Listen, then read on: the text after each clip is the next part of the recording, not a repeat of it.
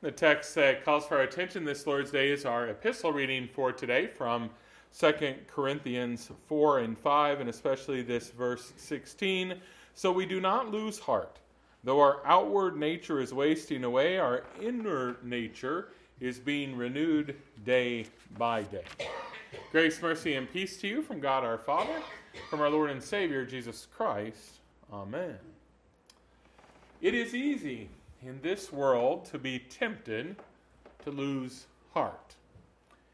After all, last week, Paul described our life as God's people with words like these: afflicted, perplexed, persecuted, and struck down.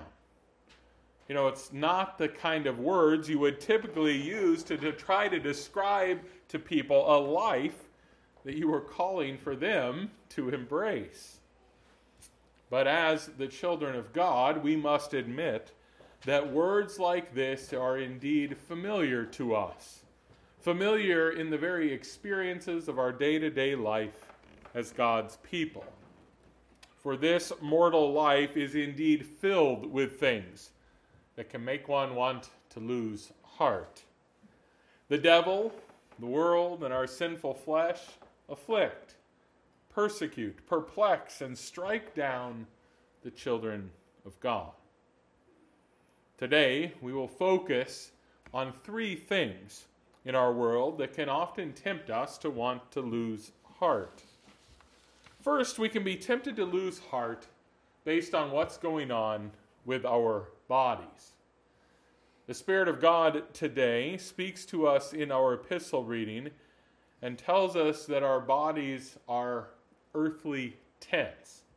Earthly tents that do wear away. Now, all of us know this is true in general, that the body wears away over time. But I suppose in most cases that general knowledge does not lead us to despair or lead us to want to lose heart. After all, we can just sort of tell ourselves that body wearing away stuff will certainly just come later, when we're older. But indeed, there are times in life when we can't simply tell ourselves something that simple and get away with it. Sometimes it is clear that the body is wearing away. Perhaps the scan shows that death is growing inside of us. Or the doctor says that surgery is the only hope. Or that chronic pain will just not relinquish its hold. You can add your own detail here, but regardless of the precise example that you wish to furnish, we must recognize that indeed the body does wear away, and that it wears away because we live in this world so broken by sin. Oh, it's not that any of these things are sort of the result of some specific sin in our life, but they all exist because sin is in the world. And so whether it is disease or simple age that brings one of these things to bear in our life, we can be tempted in that moment to lose heart. Secondly, we can tend to be tempted to lose heart because of relationships in our lives that are not going as we hoped. Sometimes this can happen because there is trouble in the spiritual relationship one person has with the Lord. Sometimes relationships between two people can be stressed because one person is clinging to Christ and another has chosen to leave him behind. We heard in our gospel reading today that this happened even in Jesus' own family, where we heard him tell the people that his true family were not those who could be proved to share some DNA with him, but instead were those who did the will of his Father in heaven. When family relationships are broken because one person is departing from the ways of Christ, we know that often the pain experienced by all then is doubly severe. Now, of course, other times problems in relationship have very little to do, so to speak, at least on the surface, with one person or another leaving behind Christ. There are all sorts of troubles in relationships that come about simply because, again, real sin brings real trouble into relationships in various ways. But regardless of how the relationship has become strained, when someone who is our loved one becomes to us no longer a source of comfort, but instead is a source of strife, we often in those times are tempted to lose heart. And finally, we can be tempted to lose heart sometimes when we just look out in our world and see that it seems that the world all around us is growingly opposed to the ways of our Savior, Jesus. We can hear how every part of our world seems to want to mock God's institution of marriage. We can watch as the world seems to grow cold to helping people who have basic needs. We can feel it when we see that our world seems to time and time again wish to move further and further away from the order that God has set in creation. We often can see how proclaiming salvation in Christ alone seems to be the one thing in our world that cannot be tolerated. Yes, often when we look at our world, we can begin to feel rather alone. We can start to wonder what will happen to congregations and pastors who seek to remain faithful to Christ and His Word. We can fear that persecution that goes beyond unkind words or disapproving looks might just be right around the corner. We can see how quickly faithful Christians who seek to be faithful to the Word of God are becoming the minority in our country. And when we see all of that happening, we can be tempted to lose heart. Yes, we indeed can be afflicted, perplexed, persecuted, and struck down. And when that happens, we can want to just throw in the towel. We can be tempted to lose heart. So today, we gather here to ask, how is it, though, that we can avoid such an outcome? How is it that we cannot lose heart? How is it that we are to remain faithful to Christ and remain lively and active in the hope that is in our heart? Well, today, through the Spirit, Paul tells us exactly how it is that we can persist in faith rather than losing heart. How we can do this even though the struggles we have mentioned about are very real and often quite regular. But I should say, we might not like the answer at first that we find in our text for today. For the truth is that we often would like to be able to say that we will not lose heart because we trust that the troubles of this world will be removed, and quickly so. Now, no doubt, sometimes God does this way.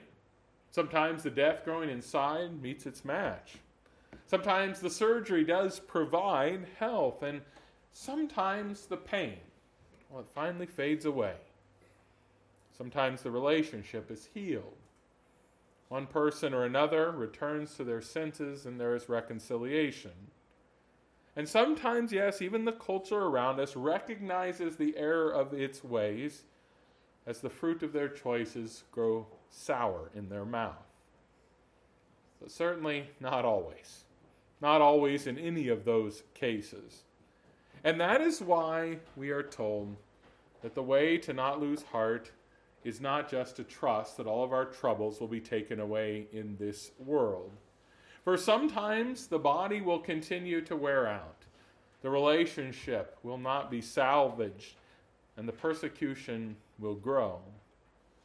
And so we are told that we are not to try to not lose heart by believing that all will be well soon here on this earth. We're not told just to be positive and persist. No, we are told that the only foolproof way to guard against losing heart is to hold to the ultimate hope that we have in Christ. And here I don't just mean hope in some abstract sense. I mean the very real hope that God has set in our hearts, the hope that one day we will be with him in a new heaven and a new earth to live forever. Yes, we are to believe that these troubles we are having now are but light, momentary afflictions that are preparing us for an eternal weight of glory beyond all comparison.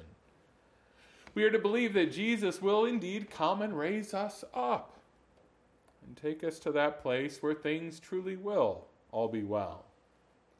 We are to know that if this tent that is our earthly home is destroyed, we have a building from God, not made with human hands, eternal in the heavens.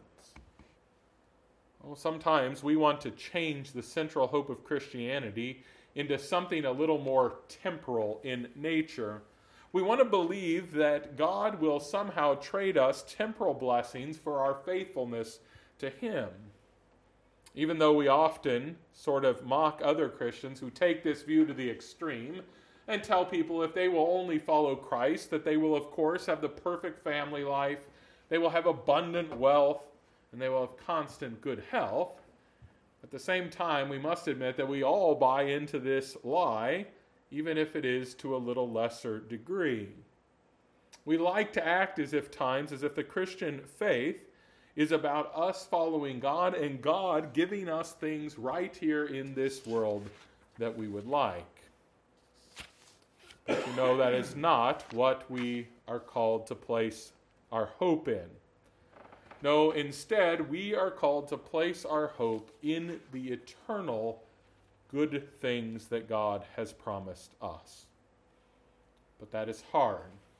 For after all, we're about as good as children at Christmas time when it comes to waiting for good gifts from our Father.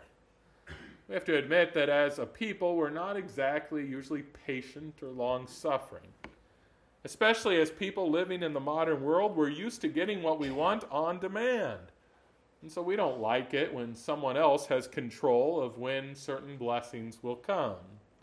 We're so used to having things delivered to us immediately or fast that we can't hardly deal with it when something appears to us to be delayed. Yes, we modern people act like waiting for something is really torturous.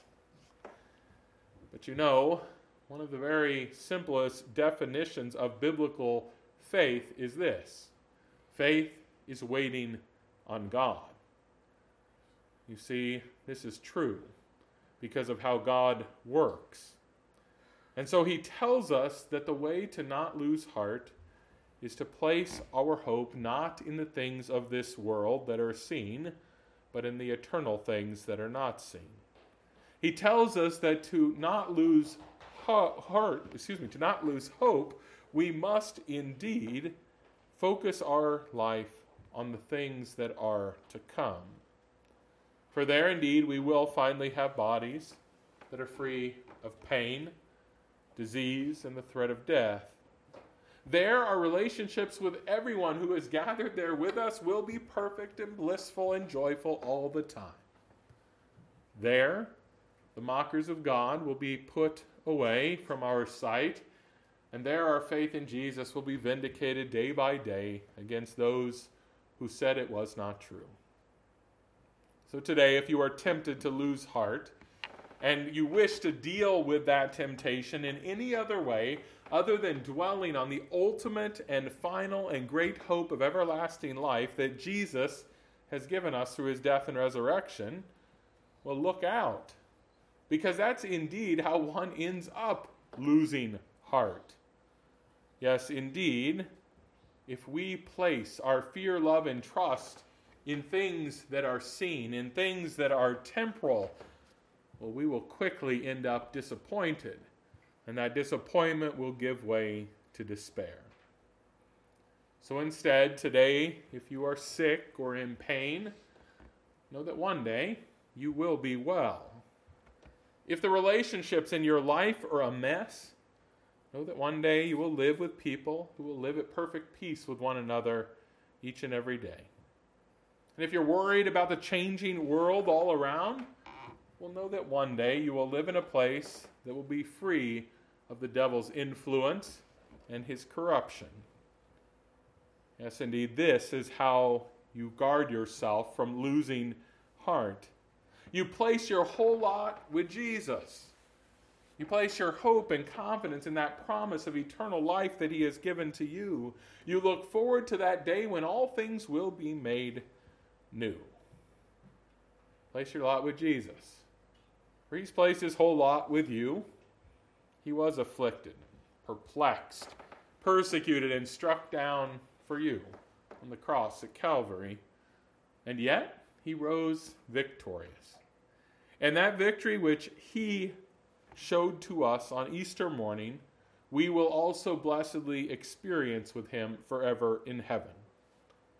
And that is why you need not lose heart, because that is the hope that Christ has placed into your heart in order that it might keep being strong. So instead of losing heart, proceed with heart. Proceed with courage. Proceed with a lively hope in the resurrection of all flesh from the dead. Go forward knowing that you have eternal glory ahead of you. For this is what Christ has promised to you, and that which he promises, he always brings to pass. It will be yours. It will be yours soon. Amen.